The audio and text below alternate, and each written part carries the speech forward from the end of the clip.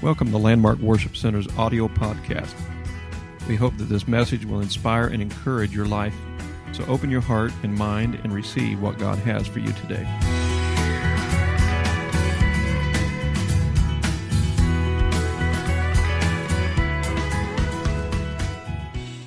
The Lord. We're going to go to Romans 8, and I'm going to try to finish up this chapter tonight. I was looking through here. There's several good things we need to talk about, but we're going to look at Romans 8 and 31 first.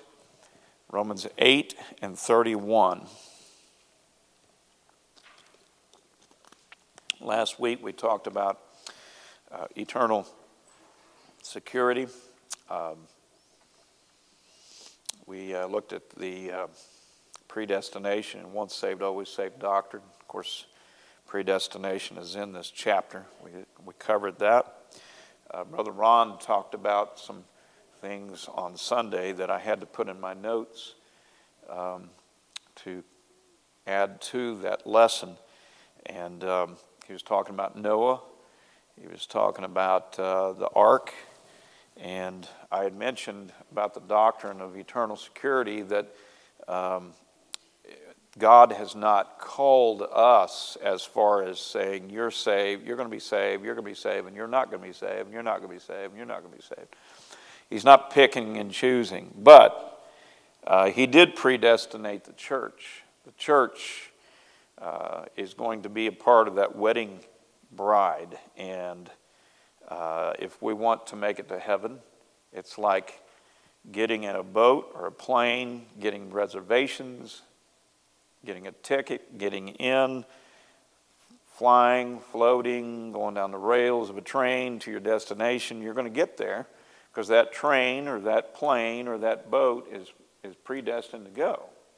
So same thing with the church. The church is going to go whether we're ready or not. The church body is going to go to heaven whether we're ready or not, but it's up to our own decisions if we're going to make it or not and get into receive salvation and be ready to go to be a part of that wedding party, the bride of Christ. But as he was talking about it, the ark was predestined to float above the water. It was also predestined to save them. It was a matter of them making a decision to get in or not. But they were all given the opportunity. So God didn't pick and choose, but he gave them the opportunity. And then, of course, as Brother Ayers said, that God shut the door. We don't know what time the door is going to be shut. The church's door is open. We don't know when it's going to be shut, but God's the one who's going to shut the door. It's just that we need to be ready, and we need to reach as many people as we can to be ready to meet the Lord. So we talked about that last week. Today we're going to talk about the triumphant victory of the life and the spirit. Now, a lot of this chapter is talking about the war between the flesh and between the spirit. It is important for us to not walk after the flesh, but to walk after the spirit. And, of course, the teachings of the Bible and the teachings of course, the church go along with the Bible. So the teaching of the Word of God, if we follow those teachings, it will help us to control the flesh. It's not just teachings just to be throwing it out there. It's teachings with purpose. Teachings with purpose. It helps us to overcome the flesh so that we can walk in the Spirit. And that's what the book of Romans chapter 8 is talking about. And you know, some might say, well, I'm walking in the Spirit. The question is for us to really stop and think about it. Okay, we say we're walking in the Spirit. Are we really? Are we really walking in the Spirit, or are we deceiving ourselves? It's important for us to walk in the Spirit, for us to walk according to His Word, to live according to His Word. Because when we walk in the Spirit, we're going to be sensitive to the Spirit of the Lord. And I know a lot of times the flesh gets in the way. but we've got to give room for the Spirit to be able to lead us and guide us and direct us. So Romans 8:31, a very powerful verse here today that we need to read. It says in Romans 8:31, what then shall we say to these things? If God is for us, who can be against us? If God is for us, who can be against us? So Paul begins his conclusion to this section. If God be for us, who can be against us? But first of all, he said, what then shall we say to these things? So when you look at this, we can conclude here that if all we had in the first portion of the book of Romans, not just chapter 8, but if in all the portions of the first few chapters of Romans, if that's all we had, and you read that, some might believe that God was against us. You might think that God was against us by reading the first part of Romans, but that's not the case. Paul is summing it up here today by saying, if God is for us, who can be against us? But Paul had shown the lengths that God went to save man from this point, verse 31, on to the latter verses of the book of Romans, chapter 8. The length of what God would do to save us, the length of what God would do to love us from the wrath, and also to equip us for victory over sin and death. So who can doubt that God is for us? Do you believe that? Do you believe that God is for us? Yes. He's not against us. He's for us. Now, I do know that there are some things we got to look at, and I'm going to talk about it here in just a moment, and it's the word if. That is a 2-letter word, but it's such a big word, even though it's so small. I-F. Means a lot. If. What shall we then say to these things? If God be for us, who can be against us? Our weak hearts, a lot of times, if we're prone to legalism and disbelief, we could actually receive those words with great difficulty. That God is for us. God is for us. You see, God is for us. Some have failed him, but he is still for them. Even if we've failed, he's still for us. Some are ignorant of his word. I don't say that in a bad way, but ignorant being not sure and understanding of the word. And some are ignorant of his word, but he's still for them. Some, they have not yet brought forth much fruit in their life, but he's still for them. Some have failed and fall flat on their face, but he's still for them. He's still reaching for them. He's still for them. You see, there is also a thought here too about thinking that God is for us, and the word if comes into the being here, but there's a lot of people in our world, and you've heard it in the news also, even terrorists that commit horrible crimes and death even think that God is for them. But that's where the word if comes into being. Now, he's for every soul to be saved, but he's not for us to destroy other people. He's not for us to hurt people or to drive them away from him. He wants us to be in him and us. He wants his Spirit to be in us. We in him and he in us. We want to be connected with the vine. But the Spirit guards this statement of if God be for us, who can be against us? If. The Spirit guards this statement through the word, by the word if. So we may know that just because man thinks God is with him doesn't always make it so. He's for us as far as our soul is concerned, for us to be saved. He's not for us destroying other people, hurting other people, leading people away from God. He's not for that. But you see, God is only for us if we are in Him and He in us. But if God be for us, think about it. Who can be against us? It really doesn't matter who's going to be against us when God is for us. Because when God's for us, we can do anything. All of the chatter, all of the words that people might say that they're against us in this world, does it really matter? If God is for them, what does it matter others are against them? If God is for us, what does it matter that others are against us? Doesn't matter. One person plus God. One person, you, plus God is an unconquerable majority. You with God. Who can be against you? I mean, they could say they're against you, but what are they going to do? They can't destroy you. They can't overcome you. Satan can't overcome you. Satan can't destroy you if God be for you. And He is for us. We're walking in the Word. We're doing the best that we can. We're trying to grow in the Lord. We're trying to allow the Word to absorb into our life. We're trying to walk a righteous life. It's a constant learning process. But He's for us.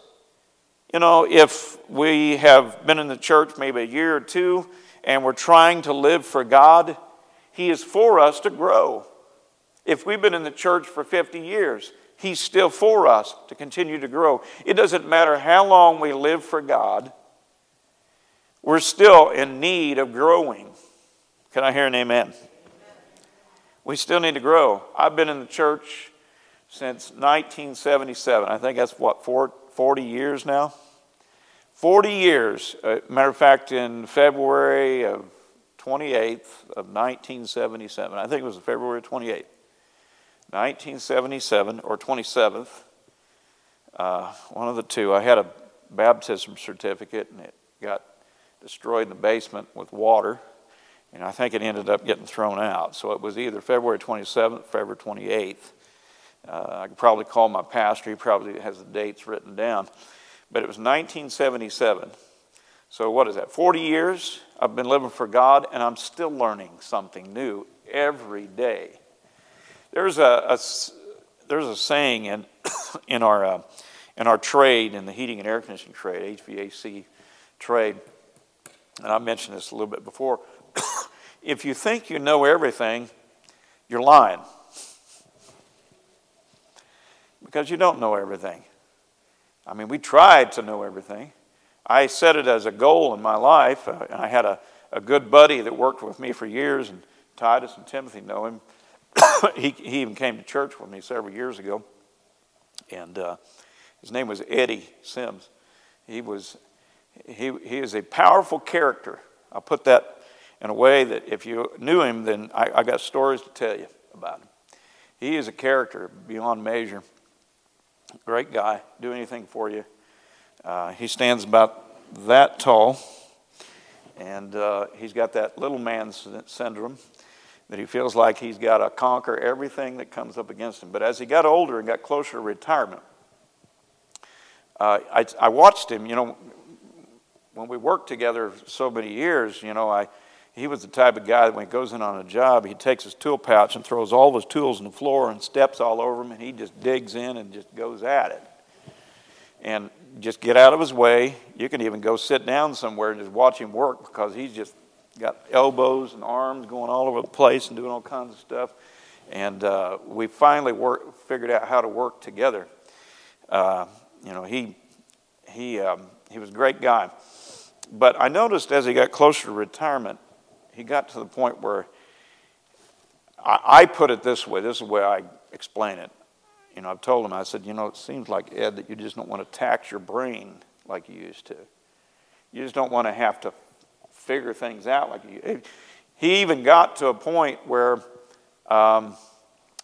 if he didn't want to do it, he would just say, I don't know how to do that. he got to a point where he didn't want to work on walk-in coolers and freezers, and we had worked on them for years. He would just say, I don't know how to do that kind of work. And I would look at him like, I know that's a lie. You know how to do it probably better than any of us. It's just because you don't want to do it. You just don't want to tax your brain. But as you get older, sometimes you get to that point. I'm learning now that I don't want to tax my brain. I'd rather tax my brain in the Word of God, but there's always something new you can learn. Every day I go to work, I can learn something new. I get to the point where I just figure these things out. My dad kind of instilled that into me. But you never get to a point where you know it all. You just don't. Matter of fact, our trade is changing so fast. You got to constantly keep yourself updated on everything. I got some classes coming up in the 22nd, 23rd of March, and the boss called me the other day and said he needed me to go to those classes. We're trying to keep a certain status, but you got to keep this stuff fresh in your mind, and these new things that are coming out. And I get to the point where I'm thinking, let me say it this way. I took a voluntary layoff for the last 3 weeks. Haven't got a paycheck yet for unemployment yet because I messed it up. But I really enjoy this, not taxing my brain. I enjoy this. Is that right, Brother Ron? There you go. He's retired. I'm just trying to follow in his footsteps. But you just don't ever get to the point where you stop learning. Don't ever think you know everything about God, because you don't. I've been in this 40 years. I continue to learn something new. It's constant. You just, every time I pick up the Word of God, I just am amazed. It's something that just pops out at me, and I'm thinking, I've read that so many times, but I didn't see it that way. And it's just amazing. You never stop learning. Keep digging in the Word of God, because there's something fresh, something new you're going to learn. It's amazing. And in the spirit realm, I've seen a lot of things in my life. I've seen miracles. I've seen supernatural things happen. I've heard testimonies that are totally amazing through the years. I've got testimonies that are amazing. But I haven't seen it all. There's so much more for us to see. But one person plus God makes an unconquerable majority. Nothing can destroy you other than you allowing it to destroy you. You walk away from God. If God be for you, who can be against you? If is a big word, but He is always for us to come closer to Him. Closer to Him. God is drawing us.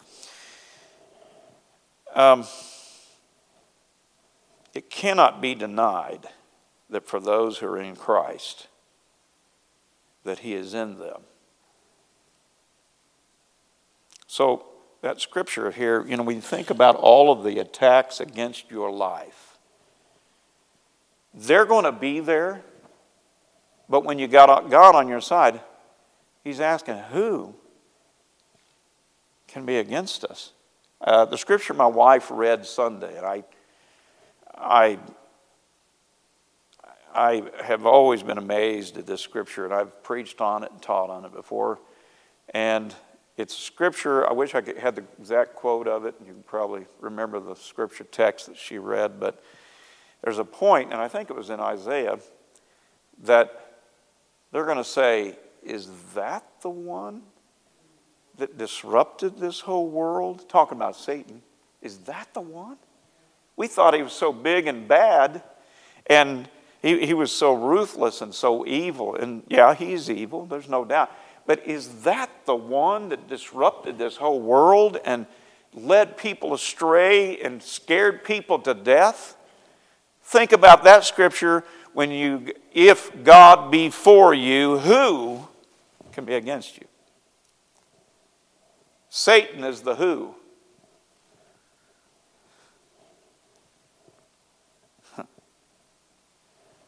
He is the who.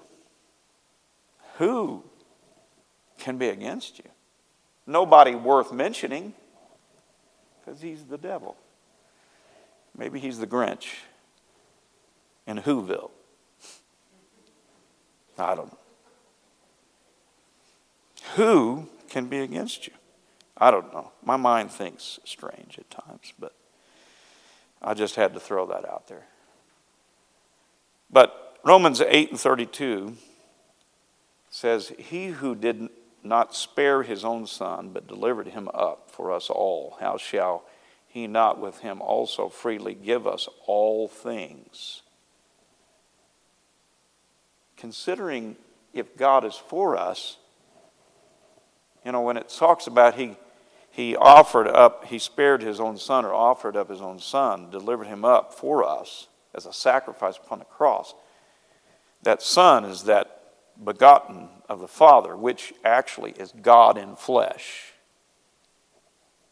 He's God in flesh, knowing that truth. But if you wonder if God is for us, he gave it all. He gave it all for us on the cross. He did not have to. But because of love, he did. Some say he could have called for 10,000 angels to come down from heaven and take him off the cross. Yeah, he could have. But yet I think about that and I say, no, he couldn't. Because love held him to that cross. Love for you and me held him to that cross.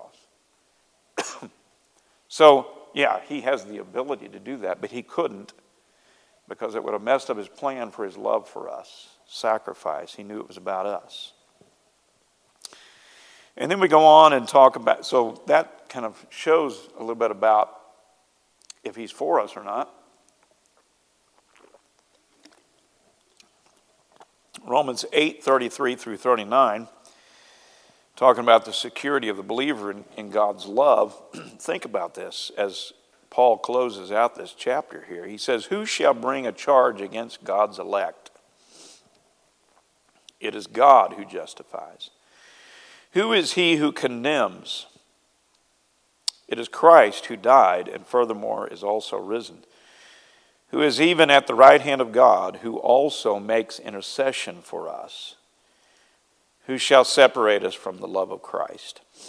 Shall tribulation, or distress, or persecution, or famine, or nakedness, or peril, or sword? As it is written, for your sake we are killed all day long. We are counted as sheep for the slaughter. Yet in all these things we are more than conquerors through him who loved us. For I am persuaded that neither death, nor life, nor angels, nor principalities, nor powers, nor things present, nor things to come, nor height, nor depth, nor any other created thing shall be able to separate us from the love of God, which is in Christ Jesus our Lord."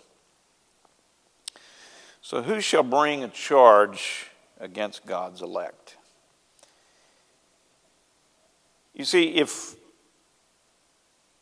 we are declared not guilty by the highest judge, which is the Lord, who could bring an additional charge against us? Nobody.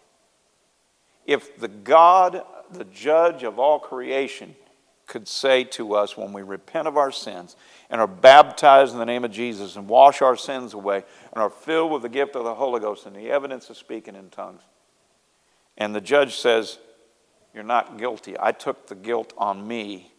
Yes, we deserve that, to die on the cross ourselves for our own sins.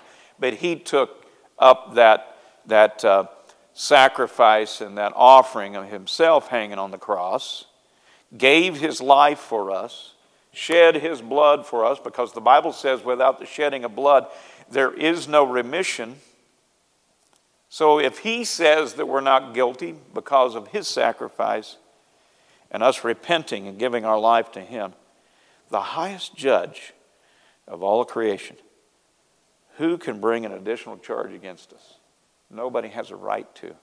Satan himself can make accusations, but the Bible says Therefore, there is now no more condemnation to those that are in Christ Jesus, who walk not after the flesh, but after the Spirit. So that scripture is the very first verse of the book of Romans, chapter 8. Who walk not after the flesh, but after the Spirit.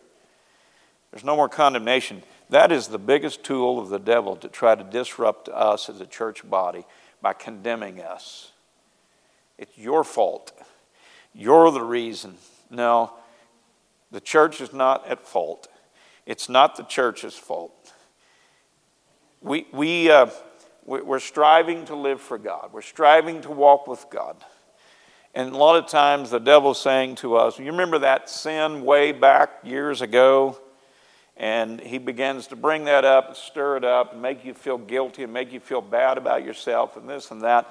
And he condemns us.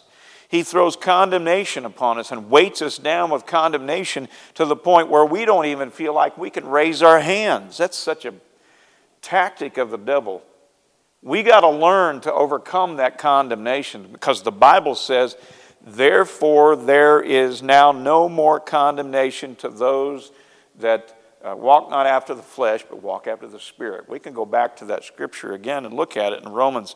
There is therefore now no condemnation to them which are in Christ Jesus, who walk not after the flesh, but after the Spirit. If you don't want condemnation in your life, don't walk after the flesh. Walk after the Spirit. Walk in the Spirit. Let the Spirit of God lead you, guide you. And all that condemnation will be thrown away. And if you have condemnation, if there's something that actually the devil accuses you of and you know you're guilty and you haven't repented, just simply repent of it. Take it to God. Ask Him to forgive you of that sin. Lay it at an altar. Put it under the blood. Let God forgive you of it. And walk away from it. Don't live in that condemnation. When you read it again, there is therefore now no condemnation to them which are in Christ Jesus, who walk not after the flesh, but after the Spirit. So, who could bring an additional charge upon us if the Lord has proclaimed us not guilty? The guilt was upon Him. He took on all of the sins of the world. A man named Henry Beecher once said, the elect are whosoever will. The non-elect are whosoever won't. Makes sense. The elect that he's talking about, who shall bring a charge against God's elect? The elect are whosoever will, and that's open to everybody. But the non-elect are whosoever won't. I don't have to be the elect. I don't have to be a part of the church. I don't have to be on my way to heaven. I don't have to be. It's my choice. It's your choice. But here's the thing. I choose. All of the persecution and all of the struggle and all the things that we face in this world, a lot of people look at Pentecost, apostolic Pentecostals, they're mighty crazy people. They talk about the holy rolling, I haven't seen holy rolling in a long time. We need to see that again. Maybe someone needs to start that. Maybe pastor needs to start that. Janae needs to start that. Yeah. Janae can start that. What's that?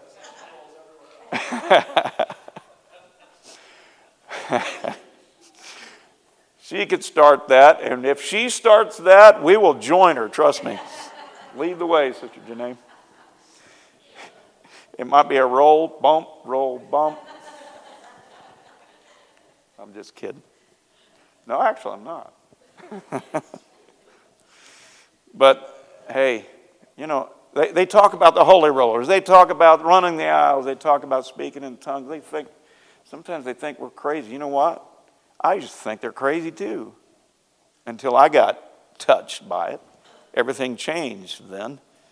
I choose to be a part of the elect. I'm excited about being a part of the elect. Some people, kind of make fun of those Christian people that go to church every time the doors are open and try to walk in a godly way and this and that. Don't go out drink at the bars and don't do drugs and don't go out carousing around town and sinning and all this junk that the world's doing right now and thinks it's so great. Guess what? I can go home and I can go to sleep at night and rest like a baby, unless I ate pizza the night before. That's a different story. But I can go home and I can rest and get up the next morning refreshed. And I don't have the hangover. I don't have the hangover. You know, there's a lot of benefits of being a part of the elect. I choose to be a part of the elect. I thank God for the church. I thank God for the kingdom of the Lord. Revelation 22 and 17. Revelation 22 and 17. The Spirit and the bride say, "Come." And let him that heareth say, "Come." I think everybody's got ears. That includes everybody. And let him that heareth say, "Come."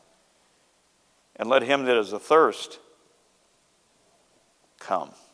And whosoever will, let him take the water of life freely.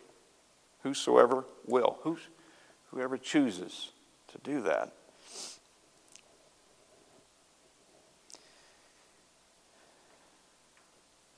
The book of Romans 8, 1 through 9, let me go back and read that again. There is therefore now no condemnation to them which are in Christ Jesus, who walk not after the flesh, but after the Spirit. I'm going to read down to verse 9. For the law of the Spirit of life in Christ Jesus hath made me free from the law of sin and death.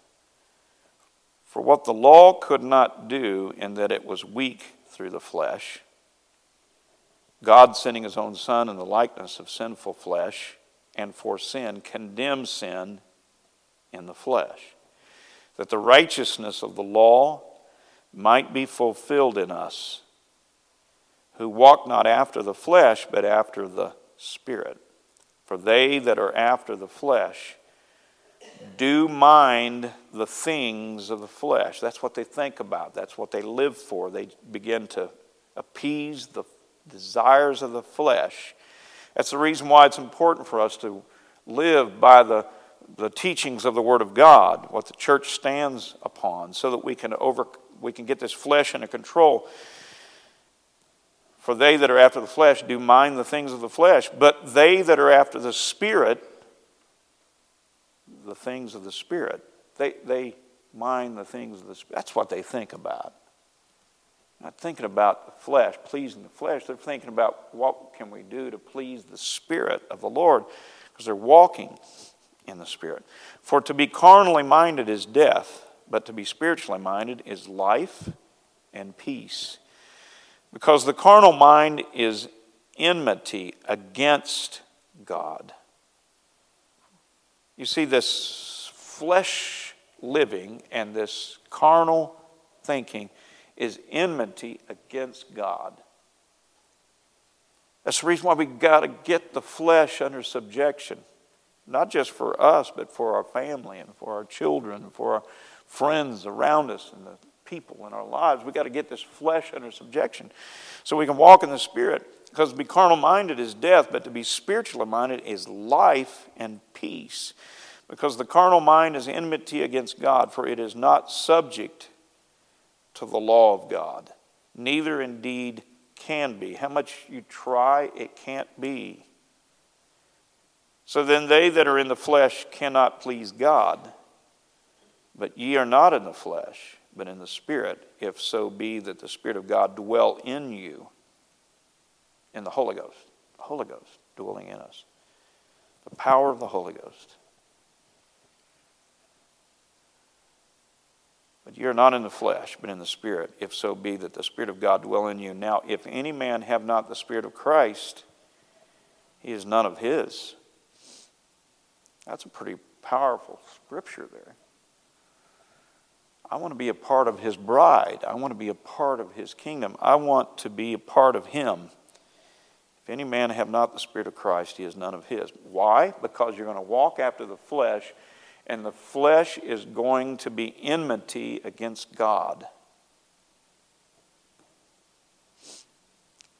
So if we wonder if God's for us, yes, he's for us. He's for us to overcome this flesh and for us to walk in the Spirit. And then the Bible goes on and says, we are more than conquerors through him who loved us. No matter what the circumstances, God has given us the ability to be not just a conqueror, but more than a conqueror, to conquer the flesh, conquer sin, conquer the things that are trying to get us to not walk in the Spirit. We are conquerors over that. Through him, not on our own, but through him. We are more than conquerors through him who loved us.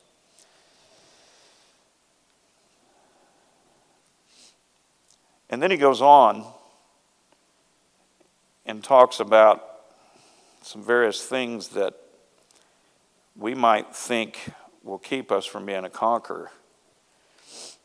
Who shall bring a charge against us? The elect. It is God who justifies. Who is he who condemns? It is Christ who died and furthermore is also risen, who is even at the right hand of God, who also makes intercession for us. Who shall separate us? Who shall separate us from the love of Christ? Who shall separate us from the love of Christ?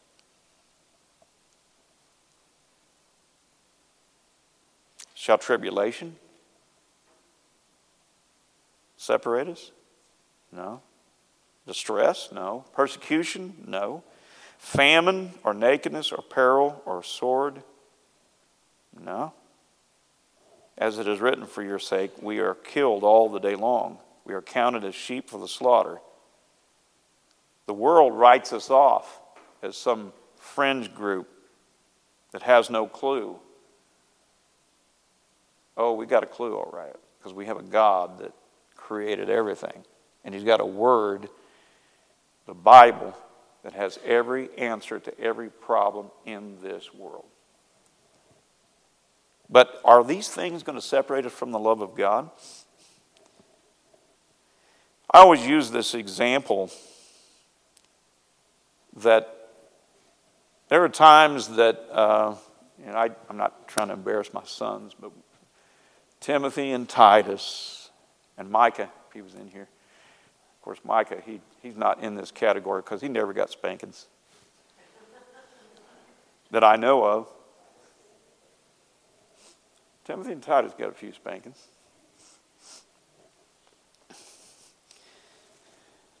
Timothy and Titus were setting world records of getting speeding tickets, too. I don't mean to embarrass them or anything. But we had a lot of fun growing up because I was growing up with them. But even when they did something that was wrong, that they deserved a spanking, a beating, no, a spanking, that did not change my love for them. It really didn't change my love for them. My love was always the same. Their mom's love was always the same. And I use that analogy because it's the same thing with God. You see, God, when we fail, we fall flat on our face and mess up royally. That does not change the love of God for us. It does not change the love of God. He still loves us. So, as the church, we will go through these things in this present world. Does tribulation separate us from the love of God? What do we mean by tribulation? I looked up all the definitions of these words. Tribulation means pressure. Tribulation means oppression. It means affliction. It means distress. It means anguish. It means persecution. Is that going to separate us from the love of God when we go through these things? Absolutely not. Does distress do it? No. Distress is narrowness of place. Extreme affliction. How many are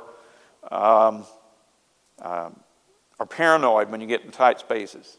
Raise your hand. Tight spaces. We have this thing in the sheet metal union which is called training in confined spaces. When I have to crawl into a confined space, a tight space, a place that I actually, by the rules of the sheet metal union, I have to have another worker with me, watching me as I crawl, or they have to have another technician with them when we crawl in a confined space, because if something happens, they got to pull us out.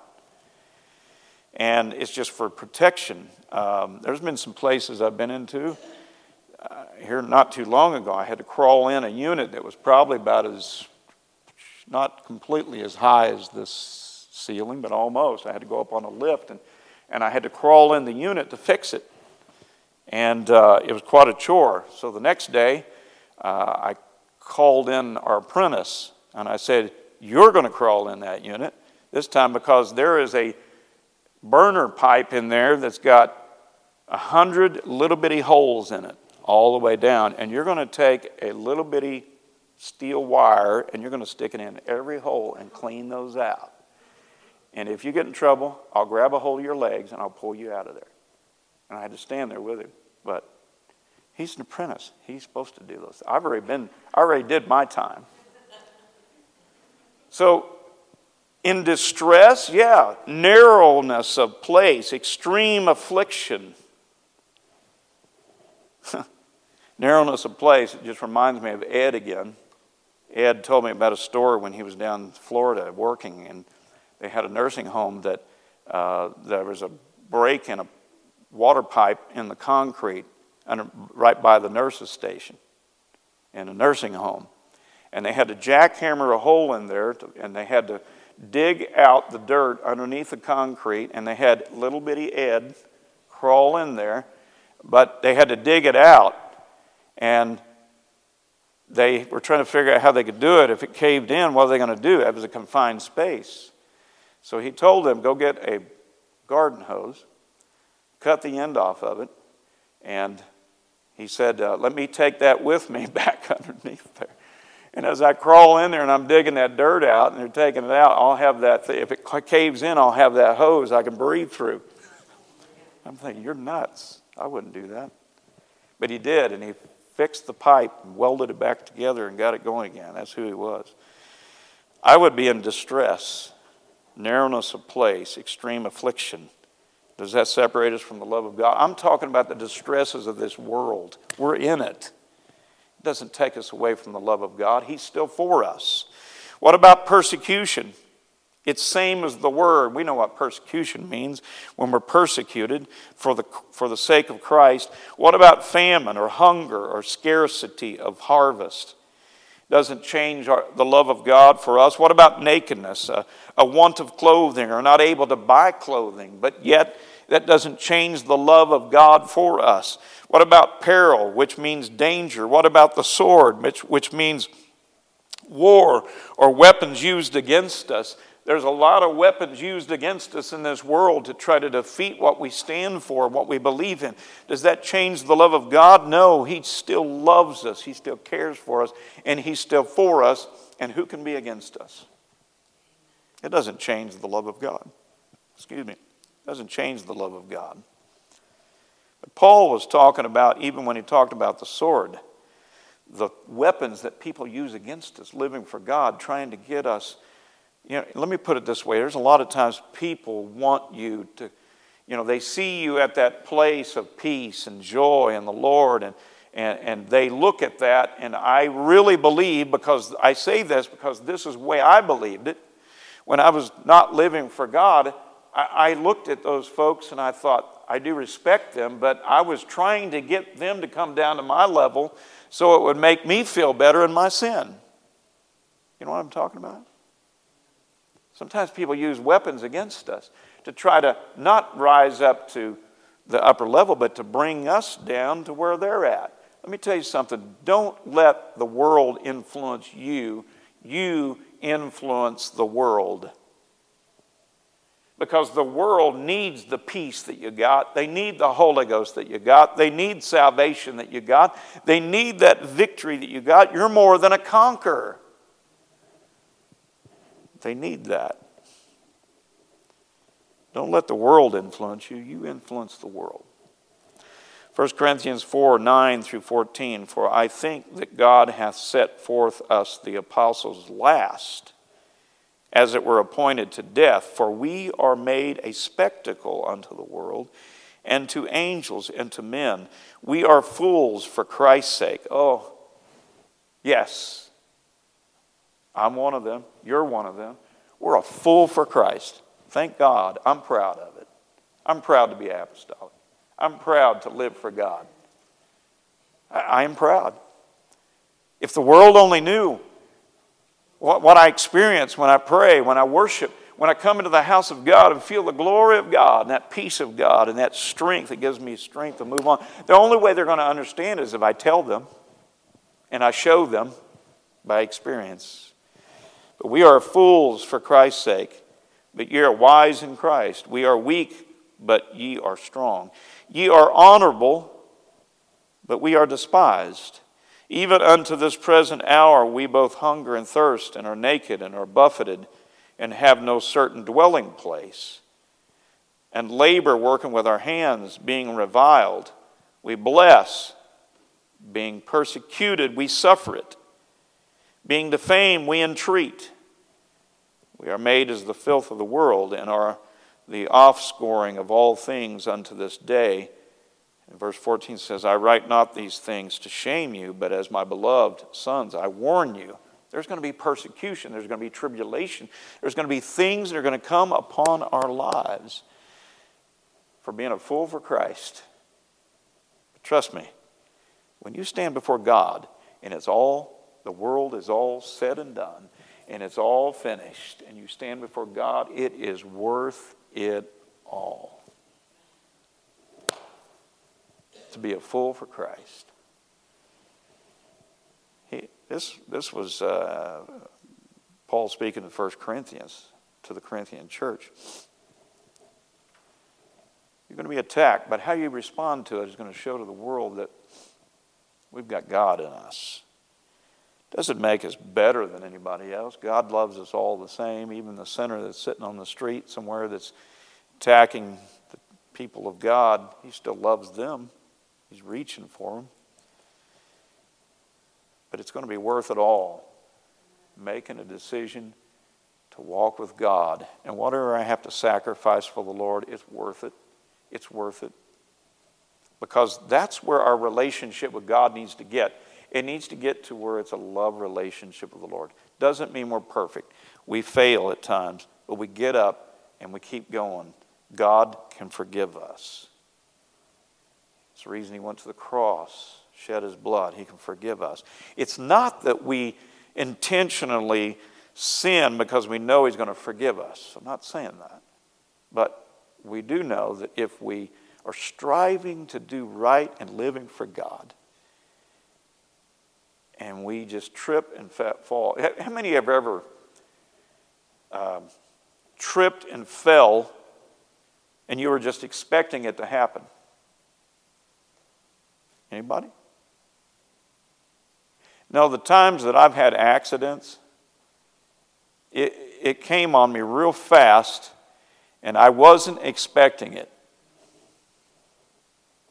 I wasn't expecting it. And sometimes it can happen so fast. You think you're so sure in everything you're doing, and then all of a sudden something gets in the way and you trip and fall and you hurt yourself. And you're thinking, how did that happen? It just came on me all at once. You don't go around. If you knew that that was going to happen, you'd probably bypass or go a different direction. You wouldn't fall.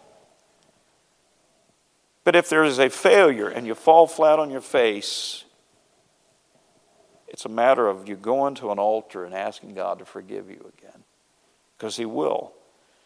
But you don't live your life just saying, I'm going to sin and do whatever I want to just because I know God's going to forgive me. As it is written, for your sake we are killed all day long. I'm going to bring this to a close. For your sake we are killed all day long. We are counted as sheep for the slaughter. Yet in all things these we are more than conquerors through him. Even though we're killed all day long and we're counted as sheep for the slaughter. What did the Lord do when he was considered the sheep for the slaughter? Yet opened he not his mouth. He still treated everybody with a love and did not attack them because he had a purpose. and we have a purpose. And in all these things, we are more than conquerors through him who loved us. And then he finishes that chapter off, for I am persuaded that neither death, nor life, nor angels, nor principalities, nor powers, nor things present, nor things to come, nor height, nor depth, nor any other created thing shall be able to separate us from the love of God, which is in Christ Jesus our Lord.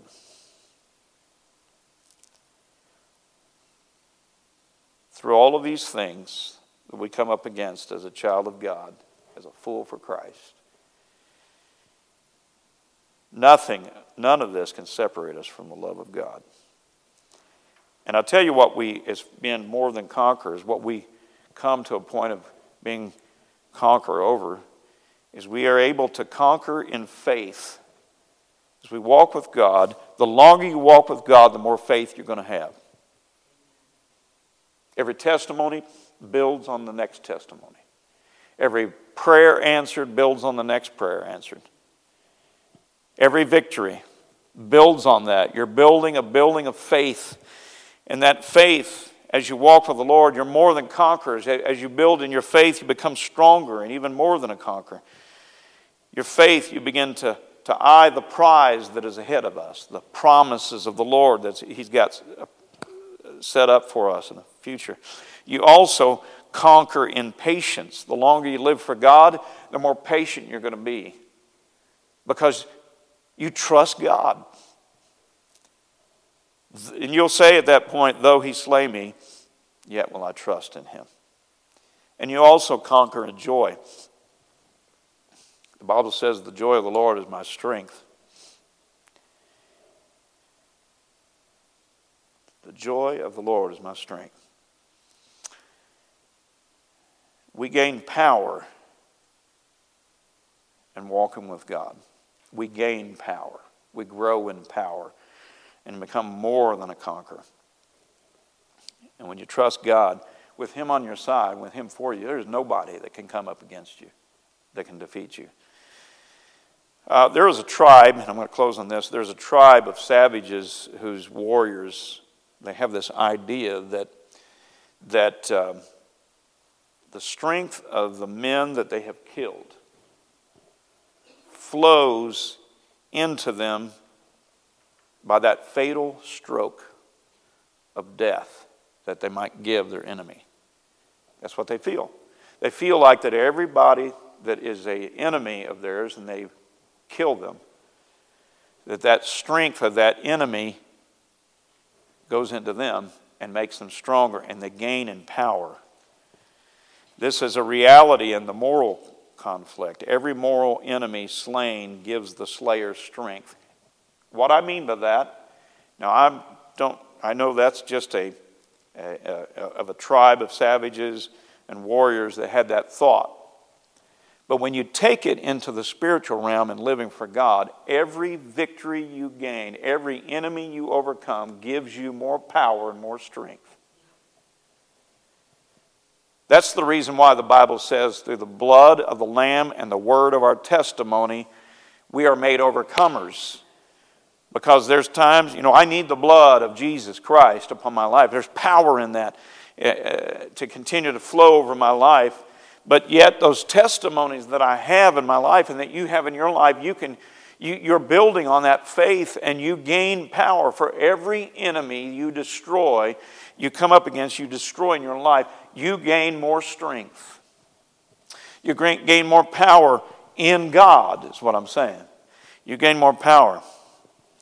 So the power of God grows within us. Amen. And I bring this chapter to a close, chapter 8 of the book of Romans.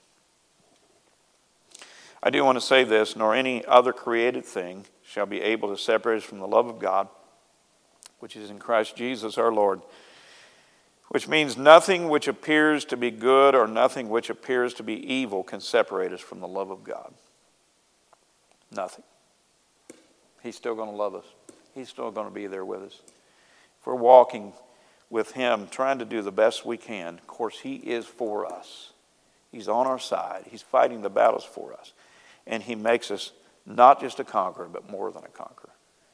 So when you walk out of this building tonight, I want you to lift your head up high and realize God is for me. Who can be against me?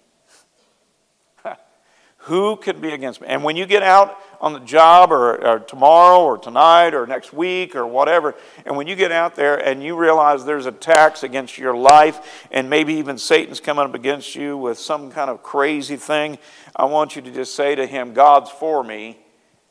Who is against me? Satan, you're a who. You mean nothing. Because God is for me. Amen. I'd like for us to stand tonight. Let's lift our hands to the Lord and give him thanks that he loves us and we're not separated from his love. We are in God and he is in us. Amen. We thank you, God.